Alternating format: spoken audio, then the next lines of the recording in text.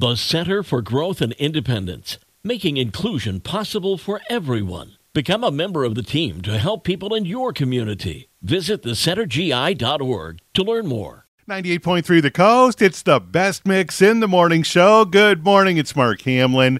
Time for your happy headline of the day. And as we roll into the holiday season, the Canadian Pacific Holiday Train is rolling across North America.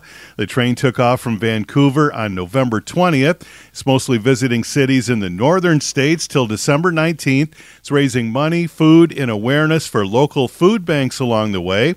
When the holiday train makes a stop, musicians play a free concert from the brightly decorated stage on the train.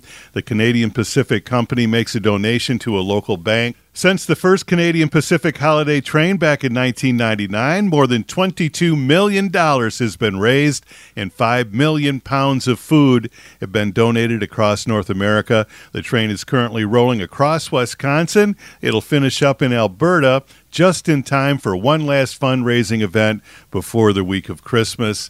And that's your happy headline for this Wednesday morning on 98.3 The Coast.